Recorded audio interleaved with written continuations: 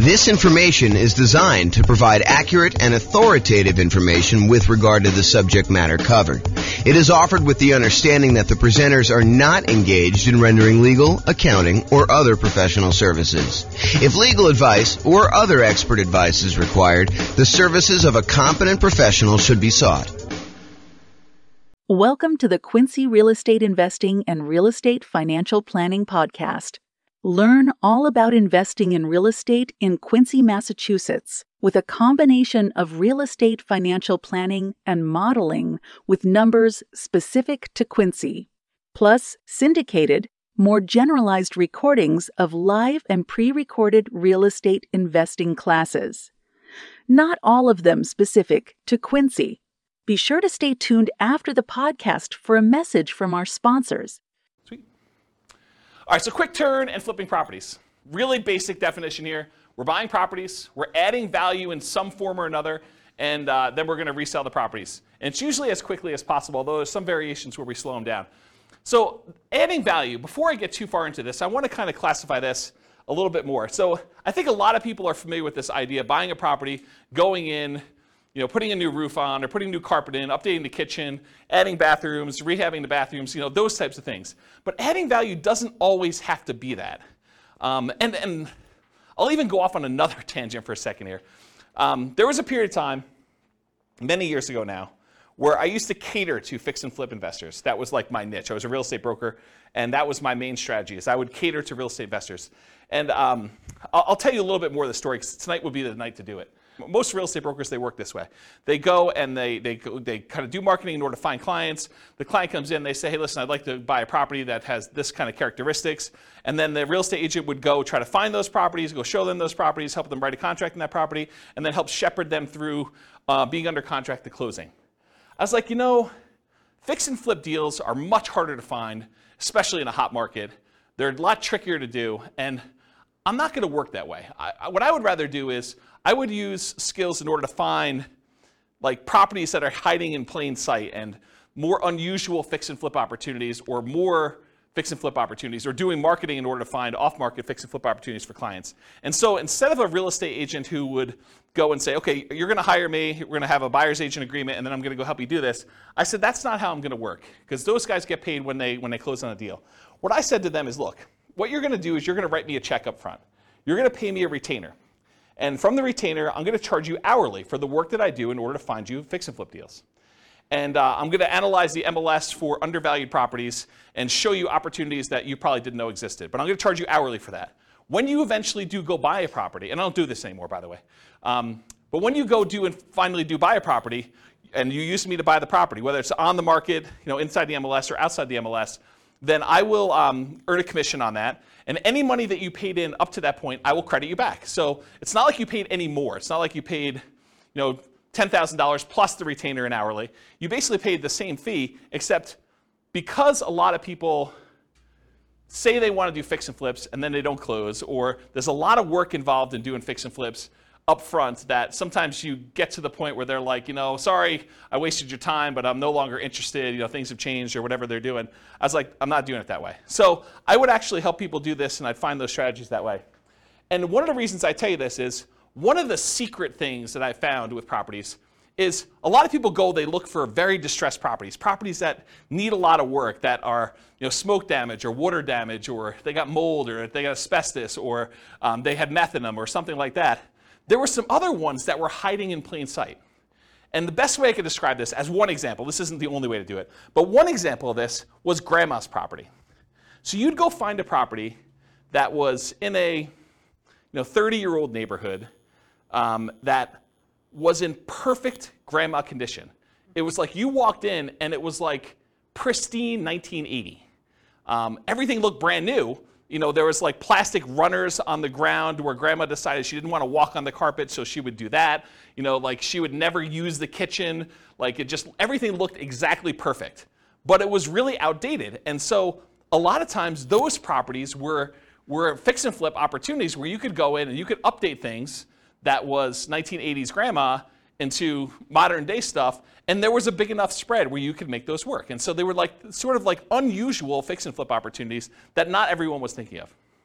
And that was one of the examples that we would use. Because I would take, I'm not going to go off on too much tangent, but I would download all the data from the MLS, and then we would actually run analysis on them in order to find properties that had below normal price per square foot, or we would look at what the taxes were and try to find undervalued properties that way. So there are a bunch of different things we were doing that way. So I guess what I'm trying to say is adding value isn't always what you immediately think of when you think of fix and flip. It could be these more unusual grandma type properties as one example, or it could be a liquidity issue, where someone needs to sell very quickly and they're willing to sell at a big enough discount, but you could almost put it on the market as is and sell it for a higher price. And the only reason that they were willing to sell it for you wasn't that there was anything wrong with the property. You didn't need to add value and you didn't need to go in and fix stuff up. It was you were adding value by adding liquidity to the marketplace. Does that make sense? That it's not always just swinging a hammer, or replacing carpet, doing kitchens, doing upgrades. Make sense, everybody? Okay, cool. So typically, we're buying properties, adding value in some form or another, then we're reselling properties, and it is primarily used as a means of generating income. We'll have a slide here in a second where we talk about real estate investing versus real estate entrepreneurship, and this is a real estate entrepreneurship type activity. You're in the business related to real estate. You're someone who's going in and you're trying to find deals, do labor, whether it's yours or managing someone else doing the hammer swinging, carpet replacing, upgrading kitchens, or managing someone, or doing it yourself, or managing someone. And so you're in the business. It's an entrepreneurship activity. So it's a job. You're getting paid to do this labor. So realize if this is like the class that you want to do, this is the strategy you want to do, that you are really looking at a job. This is not like a passive wealth building strategy like a lot of the other ones we've taught so far, like buy and hold, or nomad, or house hacking, or things of that nature. Make sense, everybody? Okay, cool. I run a really informal class. If you've got questions, go ahead and interrupt. I probably will ask you to use the microphone, and Rachel has volunteered to be the microphone runner tonight. She told me earlier that she said, I would love to do that job. So, yeah, because you're going to ask a lot of questions anyway. All right, so exceptions. So I'm going to go over what I think is a generalized way of doing fix flip, kind of quick turning properties. But there's all these weird exceptions, and there's no way I could cover every single one of them. So, if you come to me and you say, but what about this, James? Yeah, I'm sure there's some exceptions to that, and feel free to bring them up if you want to. But this is not the only way to think about it, but I've tried to think about it from a pretty comprehensive way, and I've tried to do it in a more most common sort of way rather than these really obscure cases, okay? And also, beware, just because you think that you don't think there's a chance that X can happen doesn't mean that it won't happen. So this is designed to be like a starting point discussion to help you make better investing decisions on your own with additional knowledge, but make sure you do your own research. Do not rely on me solely as your kind of like business person who taught you how to do this. All right. Quick turn and flipping variations. So I listed out what I consider to be the 4 major quick turning, flipping kind of like strategies, variations on this strategy. So there's the most traditional one. That's buying a property, adding value, and reselling as quickly as possible. A lot of times you'll go in, you'll get a hard money loan, you'll do rehab on the property, you'll upgrade the kitchen, replace flooring, and then you'll immediately put it up to sell with the intention of making a profit from doing all that. But then there's 3 other ones as well. So I classify another one as live-in flips. And live-in flips for me is when you buy a property as an owner-occupant, you move into the property, and you get owner-occupant financing in most cases. So a lot of times you're buying like a property with 5% down, or 3.5% down FHA loan, or 3.5% down FHA 203K loan, which is like the rehab version of the FHA loan that allows you to finance the purchase and also the repairs. Or the conventional version of that, there's a conventional 5% down rehab loan as well. Or you do like a USDA nothing down loan or a VA loan with nothing down, and you buy a property with the intention of, over the next year or so, doing your fix-up on the property with the intention of, after a year, selling it. That's what a live-in flip is to me. You move in the property, do the fix-up while you live in the property, often you're doing work in your spare time. This is like a second job. That's really what it is. After you get done with your regular job, you come home and you start fixing up the property. There's a variation on this, and I call it the 2-year tax advantage live-in flips, or slow flips. So the first live-in flip is like you're doing it at a reasonable time. Technically when you get the loan for an owner-occupant, you agree to live in the property for a year. So it's going to be hard for you to do it faster than a year. And there's an incentive, a tax incentive for you to wait a year. And that if you wait more than a year, you have long-term capital gains on any gain you had on the property. So that's a 15% tax rate usually, unless you're in some weird tax situation, but usually a 15% tax rate for after a year's point for doing the gain on that. But sometimes you'll say, hey, listen, I want to go and buy a property and I want to live in it 2 out of the last 5 years because I don't want to pay any taxes, any capital gain taxes on the sale. And so you buy a property very similar to the regular live and flip, except you move in with the intention of staying there 2 years. And the reason you do that is instead of having to pay that 15% capital gains tax rate after you've lived there for a year, you decide if you wait another year, then I can do it and not pay any tax on the gain at all. Okay, so that's one of the reasons why you do that. And then the final one, it's a variation on the regular flip. So the traditional flip, you're buying a property, usually getting hard money loan or paying cash or something like that, and then you're doing the fix up and then you're reselling it. With the partnership flip, you're going to partner with the seller. So instead of you going and getting hard money loan or some other type of financing, you go to the seller and say, look, Mr. Seller, your house needs some updating and I can get you more than what you would net if you partnered with me and do this. And I will go in here and I will pay for out of my own pocket to have contractors come in and do all the work on the property. And then when we sell it, you'll pay back all the money we paid for the upgrades, we'll pay off your loan and we'll split the profit. And I think we could do better than that. And so the idea behind a partnership flip is instead of you buying the property from the seller, doing the work and selling it, you partner with the seller, you do the work, and then you both sell it and you split the profit in some form or another. So that's what a partnership flip is. Okay? Any questions on the 4 strategies? You guys knew about all those? You have the microphone? Yeah, it should be on. It doesn't project your voice, just records. With the partnership flips, how is that price difference determined, the spread between what it would have sold for before and then after? Is it just based on a pre-renovation appraisal? Or how is that price determined? It's completely negotiated between you and the seller. Okay. So you can structure these any way you want. It's whatever you can get a seller to agree with, right?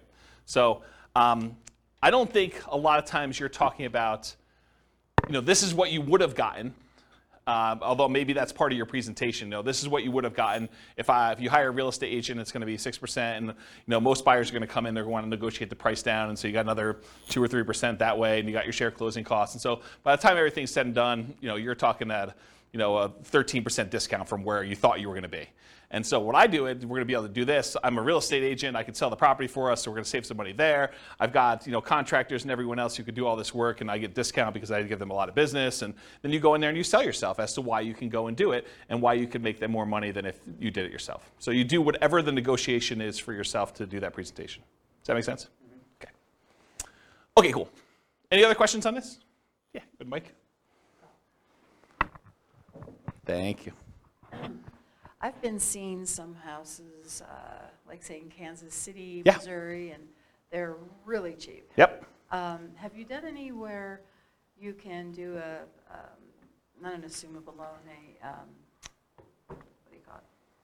Subject to loan, Mm-hmm. where you just take over the property Mm-hmm. and then make an agreement that after you're done fixing the property, you will then pay them. But in the meantime, their mortgage is being covered. Sure. Yeah, you can structure it that way. That's just a variation on the partnership flip, right? You're going to go in there and you're going to say, look, it's not even subject to. I mean, you honestly could do it where you just say, look, I'll pay the amount that your mortgage is. If you want to do this, it doesn't have to be done this way. But you could say, I'll pay the amount that your mortgage is. I'll rent the property from you while we're doing the rehab, or we're partnering on this, and so I'll just cover the holding costs for that. But I don't think you have to, unless it's a person who's in a distressed situation and they would otherwise lose the property. So you don't have to offer that, but it's a way you could do it. It's another tool in the tool Well, it's tool just chest. less coming down, less money you have to put up front, because you could put that into the rehab, right? I don't think so. I think that if you have the seller pay for the holding costs while you're holding the property, I think that's actually better than you coming up making the monthly payments. Say that again? Yeah, so the seller still owns the property in the partnership flip version, and so they're making the payment. So I think you coming out and volunteering to make the payment, I think that's actually worse for you. Make sense? Yeah. Yeah. All right, any other questions on this? Do you have a question, or are you just holding the mic? Okay. I thought you were grabbing for it like you were going to ask questions. Okay, cool. All right, so is this quick turning flip model, is it more real estate investing where you're taking money, you're investing in something, doing very little work, and expecting to get a return on your investment? Or is this real estate entrepreneurship where you're putting in manual labor with the expectation of making a profit on your labor? What do you think? Is quick flipping, quick turning properties, flipping properties, is that more investing or is that more labor? Labor, absolutely, right? So this is one of the obvious ones where before some of the other ones were like, you're doing a little bit of work, but you're putting money in the deal. This one I think is very clearly on the side of real estate entrepreneurship. So for flipping properties, most folks are typically investing their time and often a little bit of money, so it's mostly an entrepreneurial activity. Okay, so money required. I would love to be able to tell you that you can go flip properties with nothing down, no money out of pocket at all. I think that while that can happen, it's really, really hard to do, okay? So in most cases, though, here's what you're going to need to do. First of all, you're going to need to do some type of marketing to find or acquire the deal. So marketing to find or acquire the deal, it's especially true if you're wanting to do these partnership flips, where you got to go find a seller before they've listed their property in the MLS, before they've listed it for sale by owner in a lot of cases, although I guess you could find some of those as well. But really, you're trying to find somebody who is way upstream of listing their property so that you can do that. And you usually do that through marketing. So a lot of times that marketing is paid. So you'll need some money for marketing in order to do that, especially with partnership flips. And it is true somewhat to deeply distressed properties that need rehab, although you can find those in the MLS as well. But most of the time for marketing, you're going to be doing these kind of like partnership ones. You'll also need money for down payment and closing costs. So when you acquire property, you're probably going to have some closing costs. Could you go find like a hard money lender who's willing to loan you 100% of the purchase price, and they'll roll your closing costs in, and they'll roll your upfront points in, and they'll have no monthly payment due on the property while you're doing it? Yes, you can if you can get a good enough deal where you're doing that, but I think that would very limit the deals that you could do. You'd have to really only do the creme of the creme, the kind of like top deals where you can get the biggest discount and where you can make that work. And I think if you want to do more deals, you want to do more deal flow, you'll probably need some money for some type of down payments. So in some cases, you might be able to do it with no down payment. For example, you bring in a money partner, or you do a partnership flip, or you find an exceptional deal and using a hard money lender, it doesn't require a down payment. So those are like the dream cases if you're trying to do this with no money. In most cases, though, you will need a down payment. There's a lot of hard money lenders that they're like, hey, look, I want you to have some skin in the game. Or I'm willing to go up to whatever this loan to value is. You're not able to quite get a property at that loan to value, but it's still a profitable deal to do. And so you probably need to have a little bit of money in the deal if you do those. So in a lot of cases, you'll need that down payment. Some hard money lenders may require anywhere between 0 and 20% down. I've not seen any more than 20, but it's possible you could find someone who's more than 20%. Or conventional loans, you could do these kind of conventional non-owner occupant loans as little as 15% down with PMI, although it has to be in good shape. It has to be a property that you can get a conventional mortgage on. 20% or more for properties that qualify for conventional financing, and not all will qualify. So if it doesn't have the basic stuff that a property needs, the kitchen doesn't work, doesn't have bathrooms, things like that, or it's uninhabitable, you're going to have a hard time getting a conventional loan. But grandma's property, you can get a conventional loan on because it looks perfect. You went and looked at the property, you're like, there's nothing wrong with this. I can move in. Okay. Also, you can do live-in flips where you could do that with nothing down, a VA loan or a USDA loan. Those are nothing down loan programs.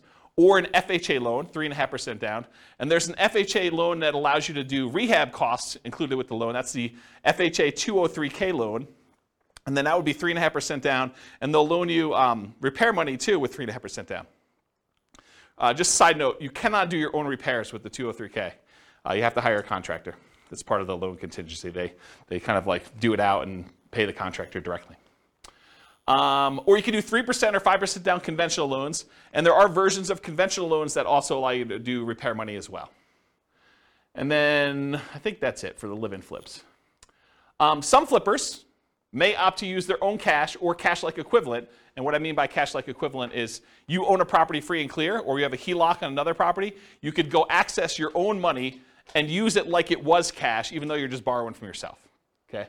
So some flippers may opt to use their own cash or cash-like equivalent instead of paying hard money lenders to improve profitability. So instead of you paying the hard money lender 7, 8, 9, 10, 11, 15, 20%, whatever they're charging you plus points, you could decide, hey, look, instead of paying them that, I'm going to get paid that because I'm going to use my own cash and I'll save that money, and so it just adds to my overall profitability. Okay? So for down payment, that's kind of like all the different stuff related to that. In addition to money to acquire the deal, down payment and closing costs, you also need repair or rehab money. So, some hard money lenders may loan you rehab money, especially if you buy it at a big enough discount. But in most cases, you're going to be really close. You're going to need to come out of pocket for a lot of that rehab money. Now, some people will opt to use some type of credit card, HELOC, or something like that, or they'll go buy from Home Depot on a Home Depot credit card, and they'll do their own labor. So they're trying to get creative in order to minimize the amount of money they have out of pocket. But for the most part, you're going to need to come up with some type of rehab, repair money to do that. Holding costs. So a lot of times, even if you do a hard money lender, they're going to want you to make payments. A lot of times it's interest-only payments on the loan. Some of them will do like, we won't do payments for the first 6 months. It's already rolled into the cost of the loan, or maybe they'll add it to the loan balance. Well, they won't require you to make monthly payments on it.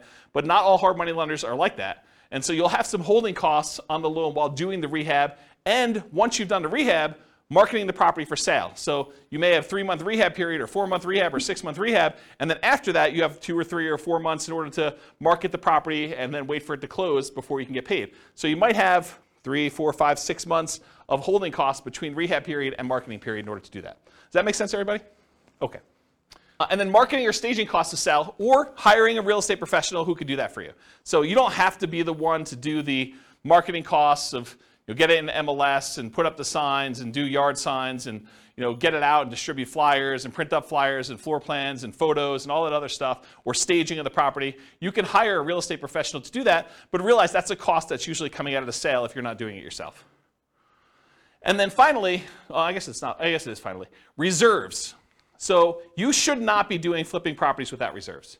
I don't know how many clients, like top-notch professional flippers, that they get into a property thinking the rehab's going to be $20,000, $30,000, $50,000, and ultimately find out that it's 2 times that. They thought that they knew what they were getting into. They get in the house and they find out a whole bunch of things that they didn't know about, and they're unwilling to sell a product that they know has problems and that they didn't fix. And so you need to have reserves to take care of those things. And you probably need to have reserves if this thing takes a lot longer than you thought it was going to take. You buy in a property and you thought rehab is going to be 3 months, and you're going to be out in 3 months, and it's not under contract by 3 months, and so you got to hold it for 6 months or whatever it is. So you need to have reserves, just like you do with any other strategy. But I think a lot of people do not think about reserves when they think about money required to do these. So in an ideal world, can you do this with $0? Maybe. I think that's hard to do. And I did model it with you doing it with $0. I kind of gave you the benefit of the doubt when I do the quantitative modeling at the end of the class, but I think you'd be hard-pressed to do this with no money. So I think the more you have, the more deals you can do, the different types of deals you can do, which makes you just better in this business overall. Any questions on that? Oh, I have one other thing I have in here. Oh, some people will borrow some of these expenses, like the repairs, rehab, marketing, staging. It is very difficult to borrow down payment. So if you're thinking, okay, I'm going to need 10% down, it's really, really hard to borrow that. I'm not going to go into detail on this, but you could borrow it from yourself in a really twisted, messed up way. And I'm going to tell you this, but I'm not going to go into detail. You'll have to really think about this and you're going to figure it out. But imagine you want to do flipping. This is really messed up. You shouldn't do this. Just warning, don't do this, but I'm going to tell you how to do it. So imagine for a minute, you got 3 months or 6 months before you're going to have to do this flip deal, right? And you know that you don't have the down payment. But you're spending money on groceries and car payment, all the other bills that you normally have. You could, not that I would encourage you to do this, but instead of taking the cash that you would normally use for groceries and doing your car payment or anything else, you could actually charge these regular living expenses on your credit card, roll up a credit card balance while the cash balance in your account is also growing, but the cash thing you could actually use for down payments, where before you could not use the credit card. Now you need to qualify with your debt to income ratio because you got to cover that debt and stuff too. And I'm not going to go into too much detail on this because I think it adds a lot of extra risk if you do it this way. But if you're like desperate, that is one strategy that you probably could do, which as soon as I say it, I regret telling you. But I did tell you don't do it. I did tell you not to do it. But that is a way to kind of get around the thing if you don't have down payment money. Have you done it when you started? What's that? Have you done it when you started? I bought a property on a credit card. So one of my earliest properties that I purchased, they had like this crazy write yourself a cash advance check dealio. And it was like 1.99 for 9 months or something like that. And so I just wrote myself a check for like $58,000 and I bought a property and did rehab on it. And So you could do it that way. I mean, or partner with somebody, right? But, you be the person who finds a deal and runs the deal, and someone else comes in and they sign for the hard money loan and they provide the money, and you kind of build up to it. I mean, I think that's another way to do it, which we'll talk about in a partnership class. All right, any questions on money required? Helpful? Nice, cool. So credit required. So often you're going to use a hard money loan for the initial purchase, not always. And most hard money lenders are going to look at your credit score in some form or another. You'll hear like, you could buy this. You could. The late night TV guys are like, you could do these deals where, we're not going to look at your credit. Hard money lenders, they really care about the property. They're doing a collateral loan on the property where the property is the security for the loan. So it doesn't matter where your credit is. You could have filed bankruptcy or foreclosure, or have a 0 credit score and you can get these loans. Maybe there's a hard money lender who's willing to do that, but I think the overwhelming majority of hard money lenders, especially the ones with the more reasonable rates, are going to want to look at your credit score and make sure that you're able to do the deal, get the deal done. They have confidence in you to do it, and credit score is one of the ways that they can measure that. Make sense? If you're going to do conventional financing, if you're going to go in and buy a property and do like one of these conventional loans or something like that, typical credit score for that's 640. Oftentimes, the better credit you have, the better your interest rate's going to be on those. And then for these kind of less common situations, the live-in flips, it's owner-occupant financing. And you can go as low as 580 with the FHA loan in order to do your credit score with that. There may even be some exceptions where you can go lower than that with really unusual, exceptional situations. But go talk to a lender. They'll tell you this stuff. So that would include stuff like FHA, including the 203K loan, VA financing, USDA, conventional, including the conventional rehab loans, provided the property can qualify. So the property needs to be able to be in good enough condition where you could buy it that way and purchase the property. With a partnership flip, you may not need credit score at all. If your partner is going to qualify you for the loan, you don't need to do it. So in that case, it may not be required at all. And if you're buying without a loan, all cash, credit score is not required. And realize, just because I wrote these numbers up here, you can't go to your lender and say, James told me that it was this number. You need to ask them what the qualification is for their loan products at that time, because they may change. Loans are changing right now a lot. In case you didn't hear the news, interest rates rose by 0.75% today. So another big jump today. All right, any questions on credit required? Sweet. Skills required. So the primary skills required for flipping properties are, number one, you got to be able to find deals. Got to be able to find deals. That's a skill that's required. You also got to be able to estimate rehabs or know someone who can. You either got to be able to do it yourself or you got to be able to get a contractor in there who can estimate the rehabs for you. Got to be able to figure out acquisition financing, hard money lending, private lending, the conventional financing, live-in flip financing, whatever it is that you're using to acquire the property, you need to know about the financing. You need that as a skill. Then you need to either be able to do the rehab yourself, swing a hammer, do the fix-up yourself, or hire people and manage a team to be able to do the rehab. And then you need to be able to sell the property. Those are the primary strategies, the skills required in order to do quick-turn flipping properties. And of course, the skills of rehab can vary depending on whether you're doing it yourself or you're going to hire someone to do it. If you're going to hire someone to do it, you need to be good at management. You need to be able to hire managers, stay on top of them, make sure they get the job done right, know how to pay them, know how to structure all that. And then selling properties may be you hiring someone else to do it or you doing it yourself. So another way, you either need to be managing them or doing it yourself, so different skills. Any questions on skills required?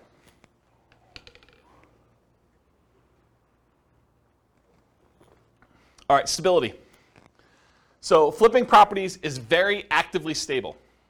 I finally looked up the guy's name, for those that came to other classes and you're like, James, you should know his name. Shane Parrish from Farnham Street came out with a blog post where he talked about this concept of something being actively stable or passively stable. And I went and I re-looked at the blog post just so I could do it. And the example he used was a boat. If you have a boat and you don't do anything, the boat is just kind of like naturally stable. Just sits there, floats, bounces around a little bit. But if you're not actively doing something, it's not like you're going to drown. But a jet fighter is something that is actively stable, where if you're not actually actively using the controls, you're going to die. So real estate investing, when I kind of thought about this, I was like, oh, this kind of applies to real estate investing in a weird way. I think real estate investing overall is actively stable in general. If you don't do anything with your property, eventually you'll lose your property if you don't pay taxes on it. But there's variations. There's like a spectrum inside real estate investing. For example, if you go get a interest-only loan that has a balloon at the end, if you don't do something about the balloon at the end, that's worse than if you have a 30-year amortizing loan that's going to pay itself off over 30 years. That is less actively stable than a interest-only loan with a balloon. So on the spectrum of, is this like a more active thing where you have to really pay attention to it, or if it's more passive, even though it's active because it's real estate in general, I think that flipping properties is more active. It is on the far end of you having to be actively engaged with the property almost daily until the job is done and the property is sold. Maybe a little bit less while the property is for sale, but definitely while you're rehabbing the property, you're managing that team. Unless you really have a good team in place and you could trust those guys. But for the most part, you're on top of that. That's definitely a significant job. Okay, any questions on stability? Cool. So scalability. Is flipping properties going to make you Elon Musk rich? Probably not, right? It's not super scalable. I mean, there's some advantages to it because you can get big chunks of money, but it's not like wealth building. And I got a really good slide. I think it's the second to last slide tonight, where I talk to you and I compare how much money you make buying a rental property versus how much money you make flipping properties. And it's an interesting comparison. I'll kind of show you that. But as far as scalability goes, flipping properties, it's often limited to deal flow. You got to find good enough deals where you can buy them at a discount, put in the value, and then resell them. So from that perspective, it's harder to scale. It usually slows down your acquisition speed. It can be done with relatively small amount of capital that can usually be reused after a deal. So you go in there, you put up some money, put up some rehab money. In most cases, you're getting all that money back, and so you could reuse it on the next deal that you do. So from that way, it is scalable, right? Because it's not like you need to dump 20% into a property and leave it there as you do with like buy and hold properties. So you could reuse the money and kind of keep cycling it in through. Since it requires a lot of manual labor, it's typically not considered a scaling wealth building strategy directly, but many people will use the profit from their fix and flip deals in order to acquire long-term wealth with rental properties or nomad or house hacking or whatever in parallel. So they'll go ahead and use money from their flips in order to fund down payments for doing other strategies. Does that make sense? Okay. Any questions on scalability? Cool. Risk exposure. So I think flipping properties has a medium risk rating.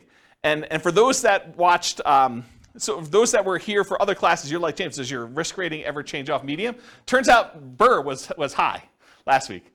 So you'll see that when you see the podcast episode. But so a lot of these are medium. And there are different reasons why this one's medium too, because flipping is different risks than I think that buy and hold, nomad, and house hacking had.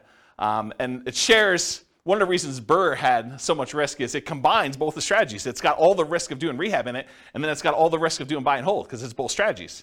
And so that's one of the reasons why it's high. It's got twice as much. So for risk tonight though, for flipping properties, fix and flips, there's rehab risks. So you're going to do your rehab on a property, and a hurricane hits, doesn't hit your property, but the price of lumber triples. Well, that's an additional risk. Or your contractors get all pulled off to do another project, or you expected to do a rehab in the kitchen. Once you kind of pull the kitchen out, you realize there's mold, and now you got to do mold remediation in the property. Or you happen to test for meth because after you buy the property, you are talking to the neighbor like, I'm finally glad someone bought that meth house, and that those meth dealers are no longer here. And you're like, what?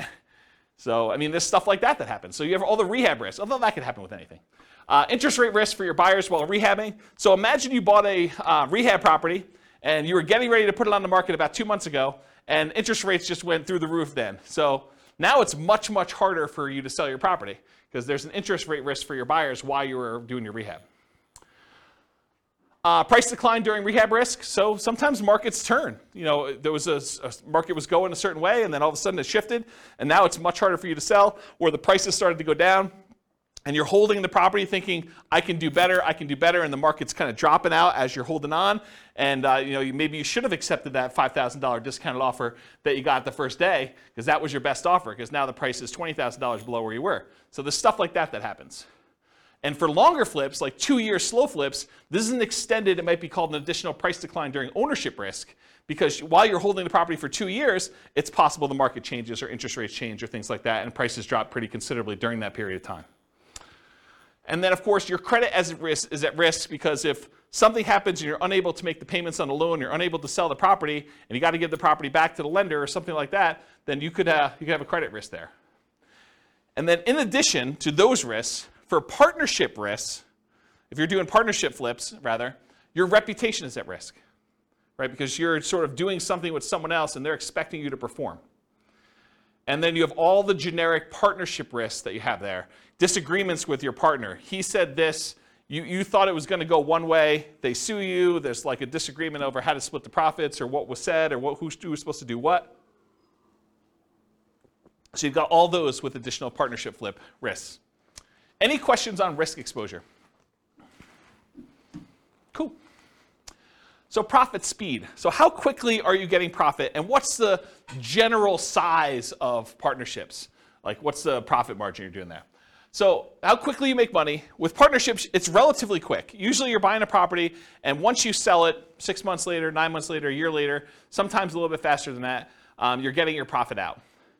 And so while flipping properties, you could typically start seeing profit within 6 months, typically after rehab and sale. You may capture some natural appreciation. If you're holding the property and the market's going up like it's been going up the last year, 15% a year, whatever it's been going crazy up, you get to capture this sort of natural appreciation while you're holding the property and you're rehabbing. It's going to sell for more than you originally thought because the market's going up while you did this. And I will tell you, some flippers actually will factor that into their offer. They'll be like, look, the market's going really strong. I think it's going to continue going strong for the next 6 months. I know this particular seller is going to get offers from a whole bunch of other investor flippers, and I really want this deal because I got to get my guys busy or whatever it is. And so I'm willing to factor in some of that natural appreciation. I'm going to sell it. It's comping out right now at 400. I'm going to pretend it's going to comp out at 420 because I think it's going to go up 20K over the next 6 months that I hold it. So some of them are doing that.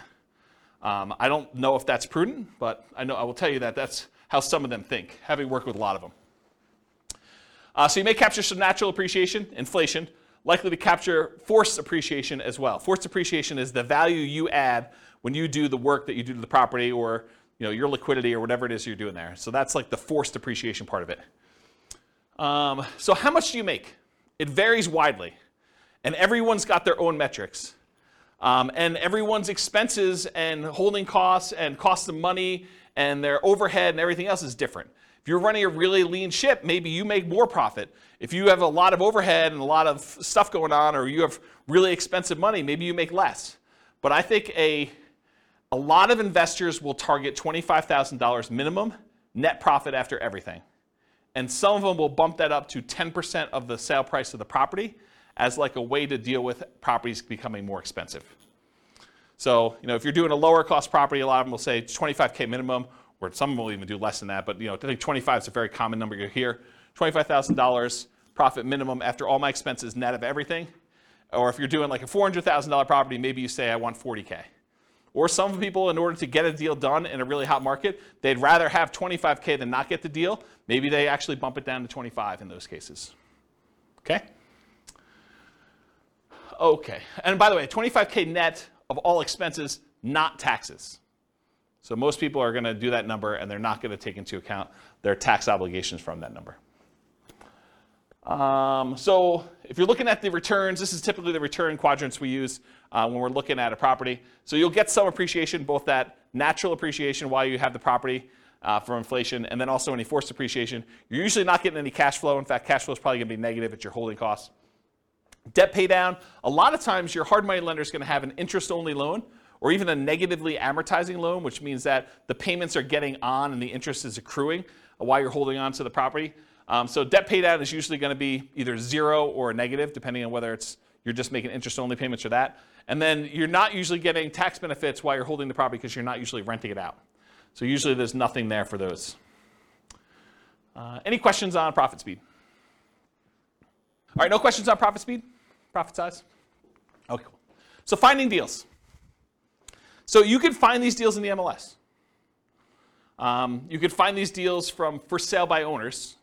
And there's really two groups of for sale by owners. Those for sale by owners that are currently actively marketing their property, like people that put the for sale by owner sign in their yard, put up their property on websites like Zillow or Craigslist or other things like that.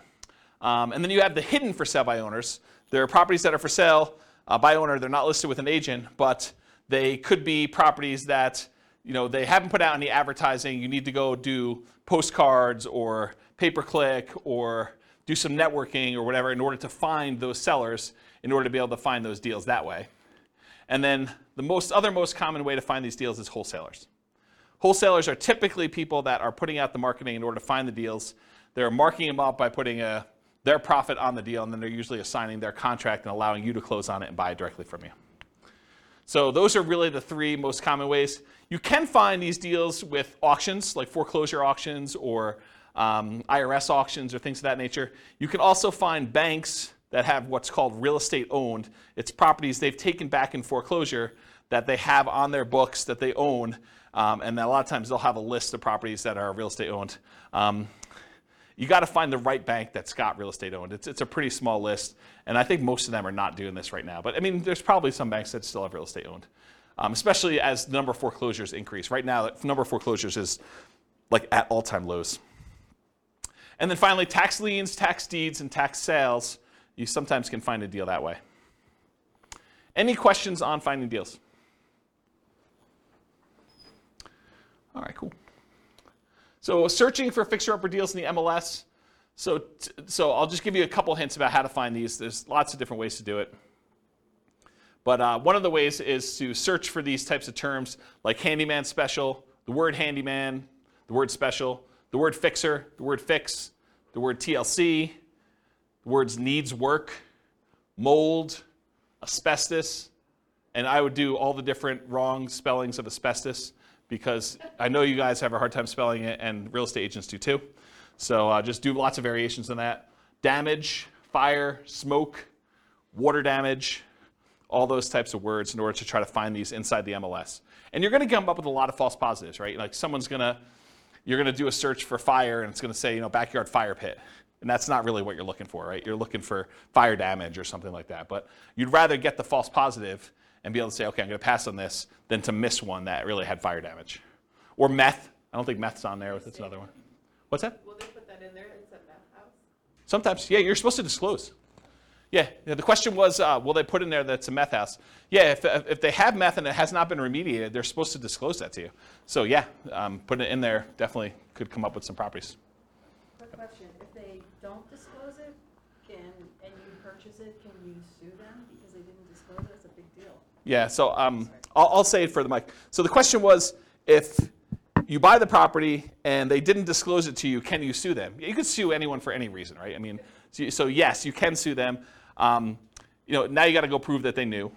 So good luck with that. If they really did know and it was obvious and there was evidence of it, they tried to have it remediated, or they were the ones that did the meth themselves, and you could prove that somehow. I mean, yes, you could probably do that. So here in northern Colorado, I'll kind of go off topic here for a minute. Here in northern Colorado, if somebody has a house that was contaminated with meth, and they do remediate it to the state level, they do not then need to disclose anymore that it once was contaminated with meth. And it says so right in the contract. So just realize that if the property did have meth, it was remediated to the state standards, they no longer need to disclose that it had meth at one point, which I'm not sure I personally would like to live in a house, even if it was remediated, that had meth at one point. Okay. I'll add one more thing to this. It's not on the slide, but so I was reminded of this when I was telling you the story at the beginning of the class, which I didn't really intend to tell you, but I guess I did anyway. So one of the other things we would do is I looked at all the different ways. One of the things that I did, where do I start the story? One of the things I did to try to find fix and flip deals is I went through and I looked at, I don't know, whatever it was, 20 years of MLS data. And I looked for pairs of transactions. So somewhere where a property was purchased in the MLS, and within 6 months later, that property was sold again. And so then I would go find, okay, this was a pair of transactions for the exact same address. And so I'd find that pair, and then I would have what I refer to as the fix and flip, the pre-fix and flip house, and then the post-fix and flip house. And I could do a whole bunch of data analysis on that. I can go look at, what's the spread, like how long were the properties listed for, how long they stayed on the market, what the typical discount was when they made an offer on the first one, what the typical premium or discount was when they resold the property, how long it took to resell. So I can look at a whole bunch of data. But one of the things I wanted to do, now that I had these fix and flip pairs, I wanted to go look at all the initial transactions and try to find out ways that I might be able to identify those that were not obvious. And one of the things that came out of this, it wasn't the only thing, but it was a pretty strongly correlated thing, and that was the ratio of the list price of the house, what they were trying to sell it for, and what the taxes were on the property. Because taxes are a proxy for value. So taxes sort of represent what the assessor believes, based on how they run their own comps, what the property is worth. So if you look at a neighborhood and you can see, this has taxes of $2,000 and the property's worth $400. This one has taxes of, $2,200 and it's worth, $440 or whatever it is. If you find discrepancies, properties where the ratio of taxes to purchase price, and you could do it either way, one divided by the other, and you could do either one you want to do, just measure it the right way. If you find ones that are outliers to that, that could be a first pass, even if it didn't have any of these special keywords in it, and it would otherwise seem like, without you going and running comps on every property, this is a really quick way to whittle down that list. And so you can export the list of properties in the MLS if your MLS allows you to do that, and then do a ratio, download the spreadsheet where they have taxes, property taxes, and then do the thing for list price, and then do some type of calculation, and then sort them by that, and then look at the top 5 or 10 or 20 or whatever properties there are, or just go through and order by those.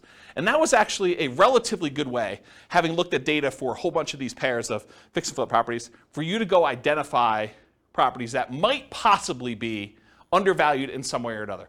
Or you could also find properties where the taxes were abnormally low because there was some type of homestead exemption or senior exemption or something like that. And so you find some of those too. But some of those are also grandma's properties, right? Like the homestead exemption where it's been kept pristine for 30 years, that is another way to kind of identify grandma. So I'm not sure that's the worst way to look for. Any questions on that not intended to be covered topic? Sweet. You guys got a whole bunch of bonuses. So market conditions. Oh, wait, question. Oh, dumb question. Well, I don't know about those. I didn't say there were no dumb questions. I didn't say you could ask dumb questions. Go ahead. So I know I know how to look up property tax information on homes, but Sure. Can you look up if it's homestead or senior discount? Is that listed on? I don't know. I've never looked it up that way. Okay, because I sort them by the ratio of taxes, and that's how I look at them. Okay. And I wrote software to do it. I wasn't even doing it manually. No, I understand that. I was just like, can you actually figure out that's why it's lower or not? That was one of the things I was trying to. No, I don't.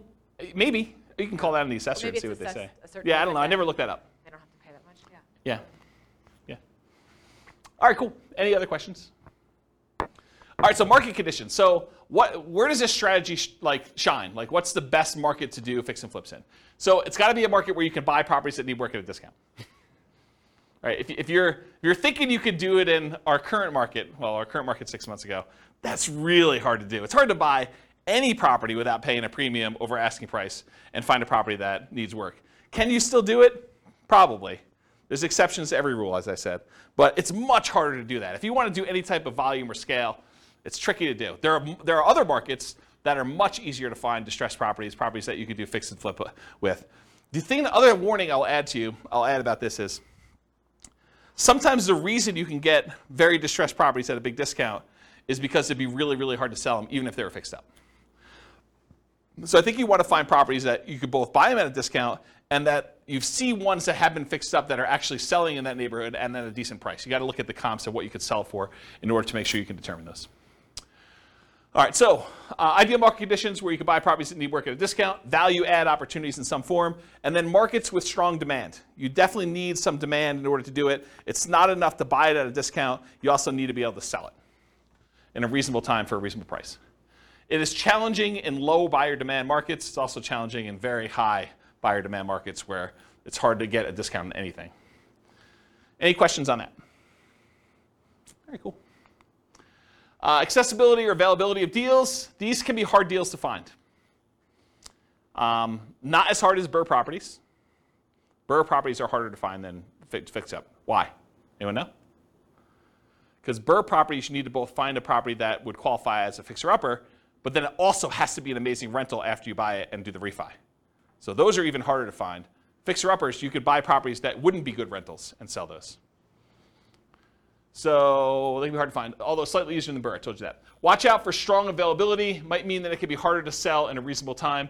And some markets are much easier than others. Harder, but you might be able to invest in remote markets to find these deals. So you can do fix and flip remotely. It is harder to do. I've done some, and it requires different skills. You really need to have a good team in place on the other end to do it, or be willing to travel, or both. But you can do it. So if your market, if you're like, I can't do these in my market, first of all, I would test that assumption and see if it's just you and find out if other people are doing it.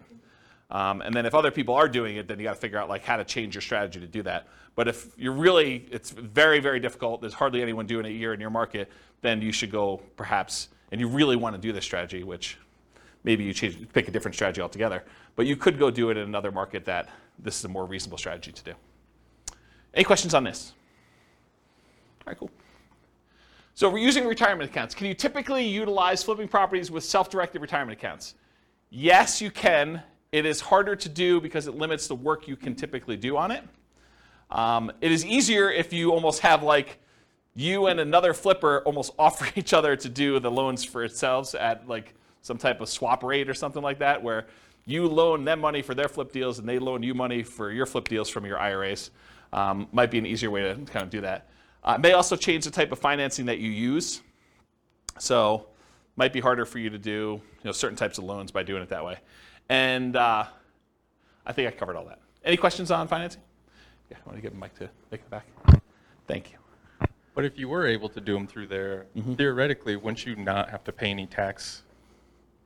Depends on... Or deferred? Yeah, it depends on your structure of your retirement account. I'd have to think it through. This is not my area of expertise. But yeah, I think you would have... Yeah, if you did it inside the account, all the money had to go back into the account. I think that goes into whatever the status that money already had. So if you're going to pay tax when you pull it out, it would be taxed at that point. If it was tax-free when you pull it out like a Roth, then I think it would be like that too. There's some other weird rules too, like if you're financing stuff within there, if you're using this for down payments, there's a whole bunch of additional rules, and I don't understand this stuff that well, but UBITs and things like that I'm just not familiar with. So you'll need to get some professional guidance on that one. It's harder to do, much harder to do than doing it with someone else's IRA. You can use someone else's IRA real easy. Okay? Yeah. Any questions? Cool. So quantitative analysis. Now we're going to get into numbers, just right out of time. So flipping properties is a job. I want to point that out at the very beginning because financially, this thing shows up like extra income in our modeling, right? We're not modeling you're buying a house and you're getting the debt pay down over that thing. So a lot of times they're interest-only loans, and you're not going to have appreciation happen while you're holding the property for 6 months because you're already kind of baking that in there. So it really just shows up as lumpy income. Income that shows up once every 6 months or once every 9 months or whatever the period of time that you've gotten there. It just kind of poof, $25,000 shows up in your account because that's the net after all your expenses after you've done the deal and at whatever interval you have there. So that's how we model it, right? Because it's lumpy income. It's periodic, sometimes irregularly periodic, but you could do it as kind of periodic chunks, lumps of income, okay? So the other thing that's hard is when we compare flipping properties to all the other strategies we've covered so far, like buy and hold or nomad or house hacking, it's already an unfair comparison because in one case, you're working a regular 40-hour-a-week job. Maybe you're kind of leasing a property once every year or something like that to do the work. But with this, you've got second job hours. So I'm kind of comparing one where you're not doing second job hours and you've got all this leisure time, and this other one where you're working a second job completely in order to do this, right? And so it's automatically an unfair advantage to kind of compare them, and you'll see why. So I could take one model of this thing and really spend 2 hours just going through all the different risk profiles and how this varies and what your income looks like and your kind of cash flow looks like and all this other stuff, just based on one strategy. So tonight I'm just going to focus on financial independence, how long it takes you to achieve financial independence, using the strategy, but I could easily just go in and dig into all these other variations and how this really works and mechanics of it, which I just don't have time to. Eventually, they may be their own class. For this particular strategy, because it's not my primary thing, like this is not my, I don't know if you guys can tell, but this isn't my normal topic to teach, right? Like fix and flip. I do have a lot of experience, especially helping clients. I don't do a lot of fix and flips myself. I've done a few.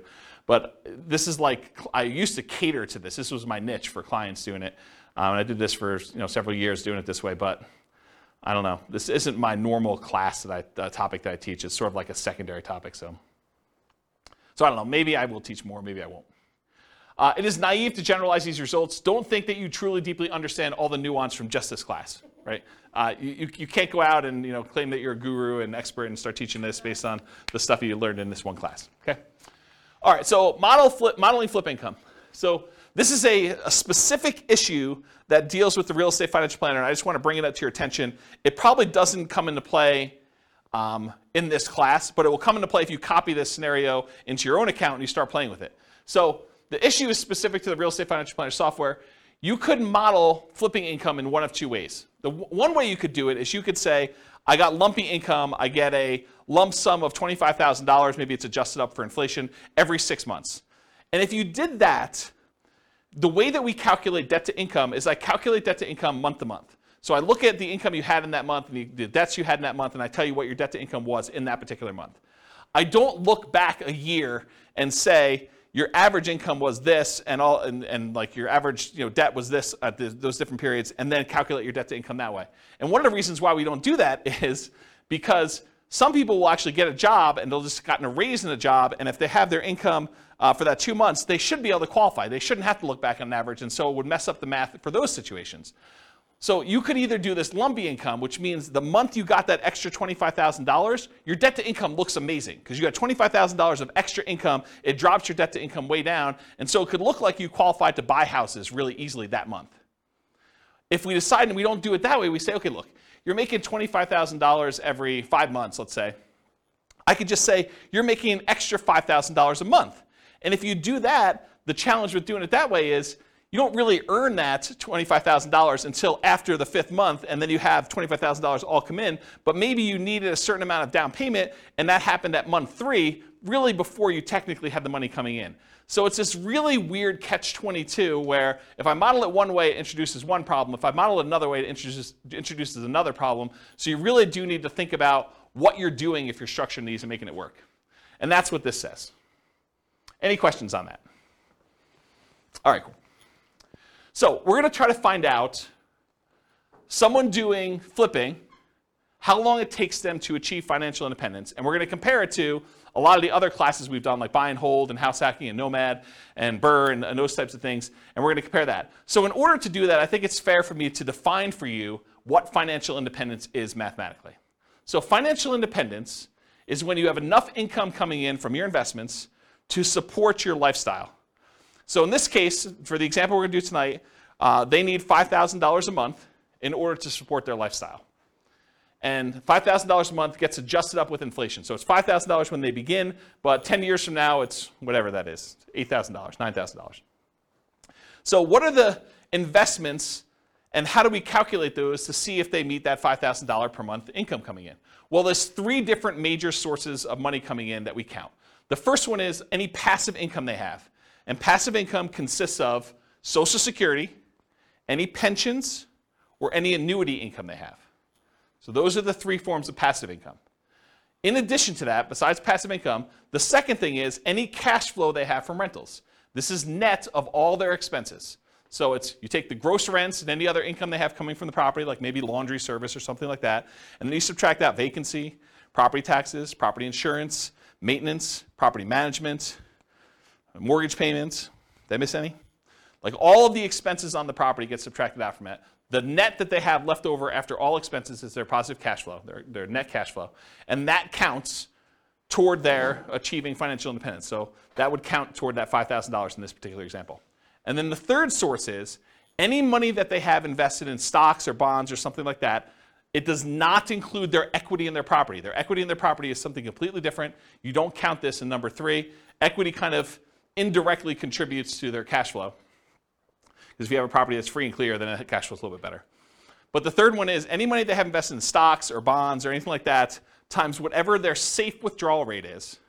In this case, we're using 4%, but 4% of the amount they have invested in stocks, for example, divided by 12 because it's monthly, that would count toward their $5,000 a month income. So passive income from Social Security, pensions, annuities, any positive cash flow net of all expenses from rental properties, and then in addition to that, 4%, their safe withdrawal rate times whatever money they have invested in other assets, not real estate equity. Okay? So when all of those combined add up to be $5,000 a month adjusted for inflation, that is when we define that they have achieved financial independence. They're able to live off their passive income of some sort. Make sense? Their investment income. All right, cool. So if this person, which it's a couple, and I took out the assumptions because I got tired of covering them, but go listen to the previous podcast, and we talk about like all their situations, I believe. But basically, if this couple took their money, and I think they were saving $1,000 a month, and they invested it, they did no real estate at all, they invested in stocks, it would take them 40.17 years in order to achieve financial independence. Okay? If they did buy and hold properties, if they just bought a one owner occupant property, if they bought 10, 20% down payment rentals, it would take them 31 years almost. So if they just did stocks, it would take them 40 years. If they just bought 10, 20% down payment rentals, they saved up money. When they got a down payment, they bought that rental. They save up more money. When they get that one, they buy another rental, and eventually get to the point where they have 10. They end up being financially independent in just over 30 years, 31 years almost. If they bought 25% down payment rentals, they'll be able to do financially independent in 29 years. So they save a couple years by doing 25% down. If they do 15% down, it's the same as if they put 20% down, 30.83 years. If they bought one owner-occupant property, didn't buy any rentals, and they invested in stocks otherwise, it would take them 33 years to achieve financial independence. And there's a whole bunch of other ones that I'm not going to go through. That's all covered in the buy and hold class in detail, all of these and how they got the numbers, okay? But this shows you the relative size of how long it takes them to do it. Turns out the shortest one, in case you're wondering what the shortest line on here is, the shortest one is them buying 10, 25% down payment rentals and then doing short-term rentals with them, vacation rentals. That's the shortest one, and it takes just under 24 years for them to achieve financial independence using that strategy, okay? So this is all the buy and hold ones. Go watch the buy and hold class if you want more details on that. For the nomad stuff, this is where they buy a property as an owner-occupant, 5% down usually. They live there for a year, then they convert that one to a rental, and then they repeat that until they have whatever number we have on here, but usually 10 rentals. If they do 10 nomad properties, repeat that process 10 times, putting 5% down each time, they can retire, be financially independent in just under 27 years.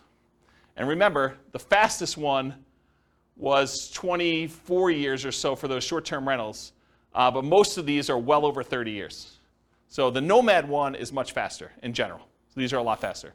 Then there's a whole bunch of variations like fixer-upper nomad, nomad by proxy, nomad to short-term rentals. Nomad with short-term rentals is 12.83 years. That's one of the fastest ones. And then there's a whole bunch of other ones with house hacking with nomad and these variations. So this is all in the nomad class if you want to go look at the details of that one. Here's house hacking for those that were in house hacking class. And it got so big that it was getting hard to see them on the screen, so I went horizontal instead. But it just shows you the same type of chart, the number of years it takes for them to achieve financial independence. If they buy one property with 5% down, and I think this is one roommate, it takes them 32.83 years. If they get additional roommates, like I think this is 4 roommates. If they have 4 roommates, it's 26 years to do that. And then here's some other ones where they're doing variations on the theme. This is covered in the house hacking class in detail. Any questions on this? Cool. So this is BRRRR. This is a class that you guys probably haven't seen yet because it's not posted to the podcast yet.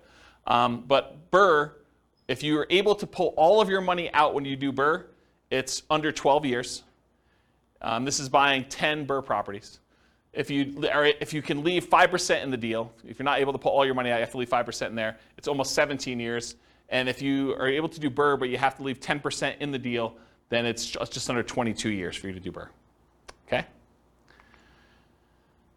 And then here is the summary of all those so far, not going into the fix and flips. So I'll leave this up here for a second. I know you guys have a hard time seeing it, but just visually looking at it, these are some nomad strategies. They're all pretty low. BRRRR is really low comparatively. The nomad with house hacking is really low. And then this is just more house hacking over here, and this is buy and hold. You could see relative sizes, though, that really the winners tend to be nomad, BRRRR, house hacking type stuff. Okay, all pretty good? Any questions on that?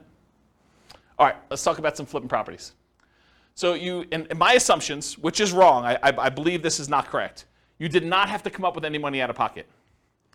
And the way I justified this in my own mind is, you either had the money, because in this case they're saving money in the stock market for a lot of stuff, and you use that temporarily because you're getting it back, or you were able to do enough work to find a good enough deal where you could do this with no money, or you partnered or something like that. So you didn't have to come up with money for down payment, holding costs, repair money, et cetera. So I think this is not the most conservative way to model this. This is the way I would say this.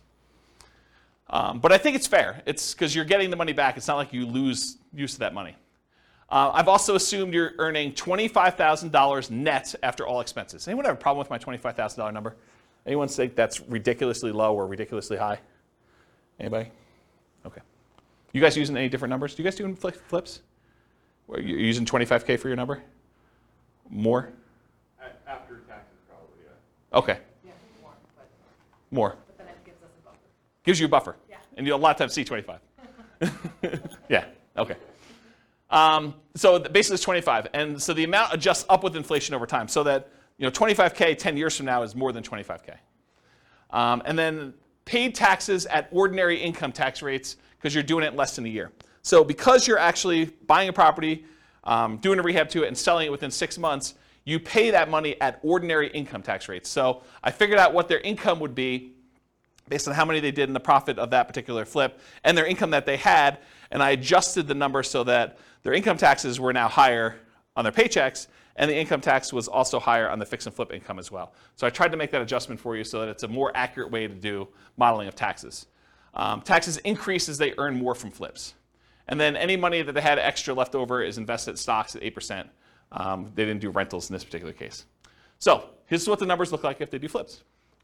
So if they do a $25,000 fix and flip every 6 months, and they didn't buy any rentals, they just basically put the money in the stock market, it takes them 18.83 years to achieve financial independence. So this is somebody who's flipping properties. They've got a totally second job to whatever they're currently doing.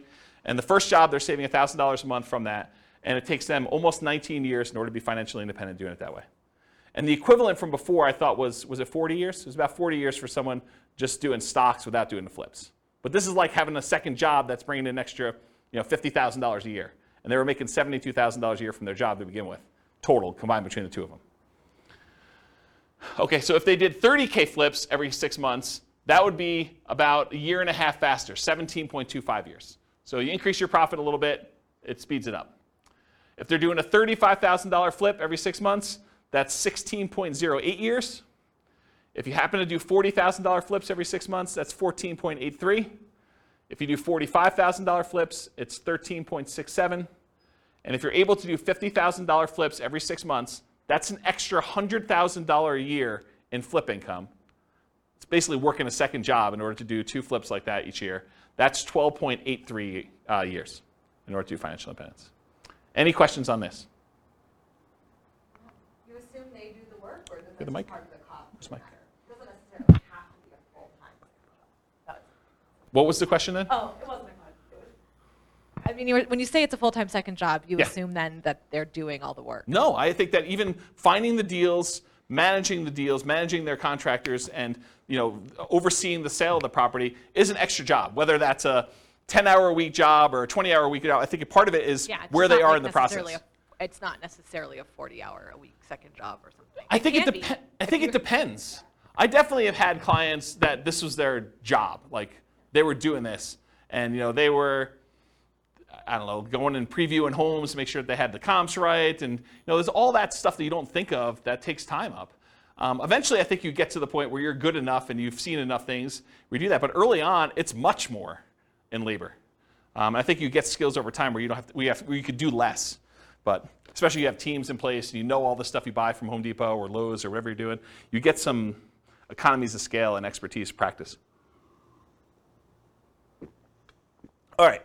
So what if instead of doing every 6 months, they did 25K flip every 9 months, or 25K every flip every 6 months, but then they buy 10, 20% down rentals with any extra money that they have, Or if they do 25K flips every 6 months, but then they buy 10 Nomad properties. So what if we did those 3 additional things? Well, they're starred. So if you do 25K every 6 months, but then you buy 10, 20% down payment rentals, 16.17 years.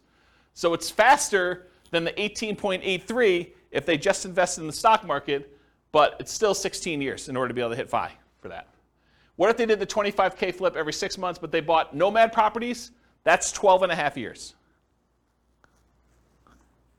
And remember, in our modeling, their flip income goes away once they reach financial independence. They no longer have to flip after 12.5 years. So they stop. Okay? So 12.5 years if they do the 25K flip every 6 months, and then they buy 10 Nomad properties. And then if this is they do flips every 9 months, it's 22.83 years if they do that. Versus if they did it every 6 months, it's 18.83. So it's 4 years longer if they only do one every 9 months instead of one every 6 months. Any questions on this? Just as an aside, because you guys have seen several of these classes already, at least some of you have. Do you like this format where we do like qualitative and then we go into quantitative? You guys like that? Okay. All right. Any other questions on this? Okay, cool. Let's talk about live-in flips. So if you're doing a flip, if you live in the property or otherwise, but if you do a flip and it's less than a year, you pay taxes at your regular income tax rate. So if you're flipping a property and you make a profit on it, whatever profit you made on that deal after all your expenses, then that gets taxed at your ordinary income tax rate. And I'm not a tax guy, so go verify this with your CPA. But this is my understanding.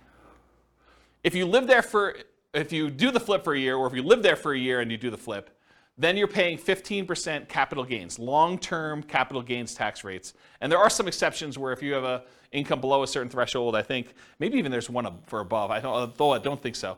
But I know there's one where if you earn below a certain number, then I think your long-term capital gains rate is actually 0, if I'm not mistaken. But it's a really low income. But otherwise, if it's over a year, in most cases, it's going to be a 15% long-term capital gains rate tax rate. So you could save you a little bit of money on taxes if you wait over a year when you're doing your flips. Although I'm not sure that's incentive enough for you to do shorter ones, and I'll show you that here in a second. If you hold the property for 2 years and you live in the property, this is if you live in a property for 2 out of the last 5 years, then up to certain limits, and there are limits on this. You can't do this with like $5 million properties or $5 million gains. I guess it's not the price of the property, it's the gain amount. But if you live in a property for 2 out of the last 5 years, then you do not have to pay anything on your capital gains on the property. So any profit you made on that property, up to some limits, and they're pretty high limits. I think it's like $500,000 for a single person. Does anyone know what the number is? I think it's $500,000 for a single person. I think if you're married, it's even more than that. But that's the amount of gain you get for 2 out of the last 5 years. And then you don't pay any capital gains tax at all on that. So this kind of came up recently for me. I had a client who was, he was working for a builder. He was like the head super for a custom home builder. And his builder owner, the owner of the company, did this strategy where he would buy a house, he'd build a house for himself, build it at a big discount. He'd move in, he'd live there for 2 years, and then he would sell it and he would get to capture this gain by living there for 2 out of the last 5 years, and he'd be able to walk away with a big lump sum of money by doing this. And he would repeat the process. And he was trying to explain to this super that, hey, listen, if you want to have us build a house together, you could buy this house, move in, live there, get a discount, because you're helping to build it, and so you'd be able to buy it at this big discount. And then you'd be able to have this new construction house, and after living there 2 years, you do this. And so he was talking to me about whether or not he should do this 2-year live-in flip or do like a Nomad strategy where you buy a property instead of maybe even buying the one at a discount, where you buy a property that would make a good rental and then you convert that to a rental. And so we were trying to figure out the math of what's better for him to do. And I ran some just back of the napkin math before I even wrote this new code for teaching this class. And the back of the napkin math, I was like, I think you would be better if you could get the discount that you were talking about getting on these new construction properties where you're building with your boss. I think it actually works out better if you flip the property every year rather than waiting for 2 years. I think that you're overvaluing the tax incentive and that you would make more money if you flip twice as many than if you got the tax incentive of doing the one deal every 2 years. And I did some really rough math and I proved that to myself. I'll show you tonight, it's more subtle. There are certain cases where it is true and certain cases where it's not. And I think there's some nuance to it, which I haven't really dug into. It's probably, although I'm probably not going to teach that class, but there probably is a class that one could teach on that topic alone, just going 2 hours on that nuance, but to be determined. So really what I want to tell you about this was, for live-in fixed assumptions, this whole taxation thing about regular income tax rate versus 15% capital gains tax versus no capital gains tax if you live there 2 of the last 5 years is one of the things we're going to test here. There's no depreciation recapture. So when you own a rental property and you sell it and you got to depreciate the property over a period of time, the amount that you depreciated gets taxed when you sell. Unless you do a 1031 exchange, and then you just defer that tax until a later point. But you pay a depreciation recapture tax. In this case, they're not rental properties because you're living in them. Unless you happen to have roommates while you're living in them, then you would have some depreciation recapture. But in this case, we're assuming you're living in it, you're not renting it out, and so there's no depreciation recapture tax at all. So there's nothing to do there. And then on the sale, I did 3 different versions of sale too. I said you're going to sell it for sale by owner, and you're not going to pay any real estate commissions whatsoever. You're going to sell it directly, and you're going to keep all the money yourself. So that's one version. There's another version where you are a real estate agent, and real estate commissions, by the way, are completely negotiable. There's no fixed amount. So if I give you a number here, I'm not saying that every real estate agent charges this amount and that you should always use this amount. But I think 3% is a very common number you might see. And so I used 3%. So if you are a real estate agent, a lot of times you'll pay the buyer's agent who brings you a buyer 3% commission on the sale. And so I'll do some examples where 3% you are the real estate agent or broker. And also when you buy the properties, I assumed you got a 3% rebate on your purchase. So I'll do some examples here where you're doing live-in flips, and when you buy the property, maybe you put 5% down, and then you got 3% back when you bought it. So you get a little discount there as well. And then the last version of this is you are not a real estate agent and you're not selling for sale by owner. You're going to hire an agent, and I just arbitrarily picked 6% as a real estate commission. Could have been 5, could have been 3, could have been 7, could have been 24. But I picked 6% as a real estate commission you paid for both the buyer's agent and the seller's agent to sell your house for you.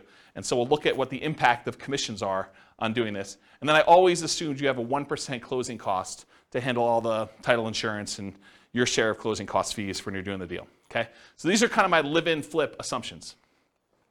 And so here are the live-in flips. Okay, where am I now? So 1 year live-in flips. So every year you move into a property and you flip the property every year. It takes you 39 years in order to be able to achieve financial independence, doing it that way. Oh, I should tell you, I think we're doing 10% discounts. So this is how I did it. I think this is how I did it. I think I assumed you were buying a property with a 15% discount, but you put 5% in repairs on the property, and so your net discount was 10. So if you bought a $400,000 property, you really are all in for $360. That's how I modeled it. Okay. So if you do the 1 year live-in flips, it's 39 years for you to achieve financial independence. If you do the 1 year live-in flips and you do for sale by owner, where you have no real estate commissions that you have to pay because you're doing it yourself, that's 26.67 years. So you save almost 13 years by not using the real estate agent on your sale. If you do the 1 year live-in flip and you are a real estate agent, where you get a discount when you buy and you only have to pay half the commission when you sell, then it takes 1 year, well, about whatever that is, a little bit more than a half a year longer, 27.25 years than if you did it for sale by owner. But it's still faster than if you did and you had a real estate agent do your sales. Okay? And then here are the 2 year tax advantage flips. This is where you're going to live in it for 2 years out of the last 5, and you're going to do those deals. Same metrics, you're getting a 10% discount. But there's an increased appreciation because you're holding it for a longer period of time when you do it that way. And you have some debt pay down over that thing. But you do get that in the other ones too. They're just more frequent, right? So 2 year tax advantage live-in flips, 34.92 years, just under 35 years for doing that. Remember, if you did the 1 year one, it would have taken you 39 years. So this is one of those examples where I thought it was going to be the other way, but it turns out the 2 year one is tax advantaged. However, that's only if you are paying the real estate agent. If you have a real estate license or you're for sale by owning it, it is the other way, as you'll see here in a second. So 2 year tax advantage live and flip as an agent, 29.17 years. It's longer for you to do it that way than for you to not do it that way. and then 2 year for you to do the 2 year versus the 1 year, I should say. And then the 2 year tax advantage live-in flips where you do for sale by owner, exact same time, 29.17 years, which is longer. The 2 year flips, either as an agent or when you're doing for sale by owner, take longer than doing 1 year flips where you are also for sale by owner or an agent. If that makes sense. Okay? Any questions on this? You'll also notice live-in flips take a lot more time for you to be financially independent than doing the flips every 6 months and investing in stocks or buying rentals or buying nomads or whatever it is. And because I can, this is all of them on the same chart. And the flips are in this middle section because it's alphabetical. So like somewhere between here and here are the flips. So you can get an idea of relative size of how long it takes. Some of the flipping ones are pretty aggressive, but remember, they're getting jobs. This is like a extra job for you to go do this if you're doing these flips and whatever. So it's like almost an unfair comparison time-wise. I don't remember where I was, but it was somewhere in this ballpark. And you can see some of the faster ones are these nomads and nomad with house hacking, and house hacking ones are kind of like the faster ones. Buy and hold, a little bit slower. And then regular house hacking ones over here a little bit longer. Any questions on all of them? Not going to go into detail, but you can look at the chart at your leisure. Any questions? All right. This is the penultimate slide, second to last slide. And pause for dramatic effect. Take a drink, too. While you're drinking, it would be funny if you could add a bar. It would. So otherwise, I have to repeat it. It'd be funny if you could add a bar on that of getting a minimum wage job for 20 hours a week. Extra? Yeah. Yeah. Compared to the... This is the tricky part, right? Like, you think that's a great idea, and I do think that's a good idea too, but everyone's like, well, I have this unique situation. I'd like to see you do this where I get $50 more in rent, or, I hire a property manager, because a lot of these are without a property manager, or because there's all sorts of variations, or, I'm going to not do 5% down for all of them. I'm going to do 3.5% down. I'm going to buy a duplex first or a fourplex, and then I'm going to do my 5%. How does that vary? That's why there's so many different variations. I mean, this is literally why I've zero concern. I'm doing like Real Estate Financial Planner podcast where I take one of these scenarios, and each episode is me diving deep into like one, and then I go and I drill into like exactly what's happening, and I can compare it to like another scenario that was before and show you how it's better and how it's worse and stuff like that.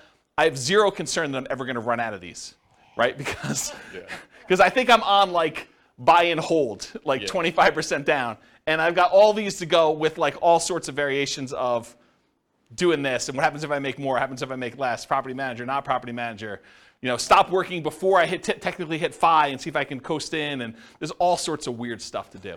Because I was just thinking, you said two flips a year every 6 months for 30 years. Yeah. Man, that's a lot of time. Right. I totally agree.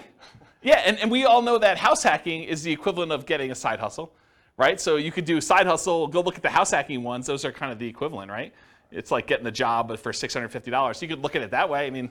There's lots of weird ones. So. All right, so this slide. I used to have a very different version of this slide that I would teach. And the old version of the slide, I'll jump to the punchline, then I'll walk you through this one. The old version of this slide was, for every rental property you have, it's the equivalent of you doing a flip every year. So for every rental property you own, it's the equivalent amount of money that you would make from doing a flip every year. And I'm going to walk you through what I mean by this. So I just randomly took the properties we were buying in all these other scenarios, and I jumped to year 10, just to show you what year 10 numbers look like. So in year 10, the amount of money you make from appreciation on the rental, using a 3% appreciation rate, was about $15K. The amount of money you made in cash flow on that property, I think this is 20% down. The amount of money you made in cash flow on that property was $6,720. The amount you made from paying down on the loan was about $6,000, a little less than $6,000. And the amount you made in cash flow from your tax benefits, cash flow from depreciation, was about $2,600 and change. Okay? Add all those up together, it's about $30,000 in that 1 year from appreciation, cash flow, debt pay down, and the tax benefits of owning that rental property. Squint really hard, it's about 30 grand. If you do a 25K flip, About 10 years in the future, they're worth about $33,000 in change as your flip amount. So for every rental you own, it's very close to the amount you make in a flip over time. You make a little bit less earlier on, you make a lot more later on. But if you look at the chart, if you did like a chart of what your flip would be, going through all these ones, and then you did a chart showing you what your profit, overall profit from these 4 areas for doing a rental property, they're very similar. Okay? And that's every year. This is every year. This is the appreciation in this 1 year. You know, do a $4,000, $400,000 property at 3%. It's like 12 grand, right? So yeah. And then cash flow, I mean, it's what it is. It's like $500 a month. So yeah. Interesting, right? And is there more work doing a flip or doing a rental? One of them kind of becomes, especially if you have a property manager, one becomes very passive and it just kind of like propels itself. So then when you have 10 rental properties, it's like doing 10 flips a year. Another way to think about that. Okay? Now, to be fair, like the counter argument is, but flips are all cash now money. They're all like the side, right? And when you do a rental property, this is cash later. Appreciation and debt pay down is equity in your property, which unless you do a cash out refinance or you sell the property, that's money being held and internally compounded for you for later. This money is now. With flips, all of it's this side. Right? All of it's cash now. That's the counter argument. But in some cases, you want to have, you know, tax optimized returns later, because you're not paying taxes on the appreciation except for property taxes, and you're not paying taxes on debt pay down except whatever you had to pay for the income you earned that paid for this, right? So this is tax deferred in a lot of ways, where all the income you have coming in from the flips is money you have to pay taxes on that year, unless you're doing something weird, like the 2-year deferred flip or something. Any questions on this puppy? Oh, you have, all right, so conclusions. So I went through some numbers tonight, but assumptions matter a lot. Like, you can't go and say, oh, I attended this class once and James said that this particular strategy is always the best. No, because in different market conditions for different people with different income, you know, different relative skills, different appreciation rates, different rent appreciation rates, different stock market rates of return. Some will do better than others, some will do worse than others, and some may be very, very, very different than what we showed here tonight. So you can't just say automatically this is the best. I think what you have to do is you either need to do the math yourself or you need to put your own stuff into the Real Estate Financial Planner and model it out and then change your strategy and do a variation strategy and then compare the two. I'll also add one other thing. We really only looked at one measurement. We looked at how long it takes to achieve financial independence, when in fact, there's a lot of things to look at, right? There's the risk profile. You know, doing one strategy gives you a lot more risk. Like doing something where you only invest in the stock market gives you all that stock market risk, whether that's good or bad. You know, doing ones where you're buying 5% down rentals gives you a lot more leverage risk of the real estate. You know, that price resiliency or the equity resiliency and rent resiliency stuff that we kind of talked about at the beginning, where, you know, rents decline, that's potentially problematic. 80 flips. So you have all that flip risk, right? And with BRRRR, you have the flip of, you have all the additional BRRRR risk in there too. So like all these strategies have different risk profiles. And so one may be faster, but it may also be a lot more riskier, where if you ran a Monte Carlo simulation where you had all these variables for price appreciation, rent appreciation, stock market rate of return being variable, mortgage interest rates being able to go up or down on you, inflation rate becoming variable, like all those things becoming variable, you may find one has a much wider range of values where, yeah, maybe you can retire really, really early if things go your way, or maybe it's like forever where you don't actually make it with this particular strategy, where another strategy might have a really narrow band where you're almost certainly going to take longer to get to financial independence, but you're definitely going to be financially independent within a 6-year period. And so you might see that if you run your numbers and have certain things happening. You can go to realestatefinancialplanner.com/model, pick your city, and over time, it's not all done at this point, but over time I will be adding all of these strategies in so that we use the numbers for that city, and you could just copy any of the scenarios into your own account and just start from there with numbers that are very similar to whatever city you're in to be able to do that. Okay. That is the end. You guys have any questions for we're done. Is that helpful? Different than other fix and flip classes you've attended? Where they kind of talk about rehabbing and estimating repairs and finding deals and stuff, a little bit different? Good stuff? Yes, good stuff. You guys are really quiet. Wow. Okay.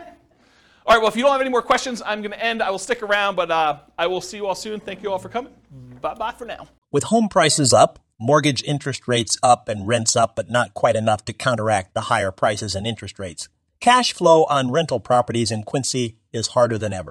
Book a call with the Real Estate Financial Planner to apply our proprietary 88 strategies to improve cash flow on your rentals. See the show notes for a link to schedule your call and improve your cash flow today. If you're a real estate agent, lender, or professional in Quincy that wants to help our real estate investor listeners, consider reaching out to learn about collaboration opportunities with this podcast. We'd love to add more value to our listeners by having you assist our investors buy, sell, and finance their real estate investments.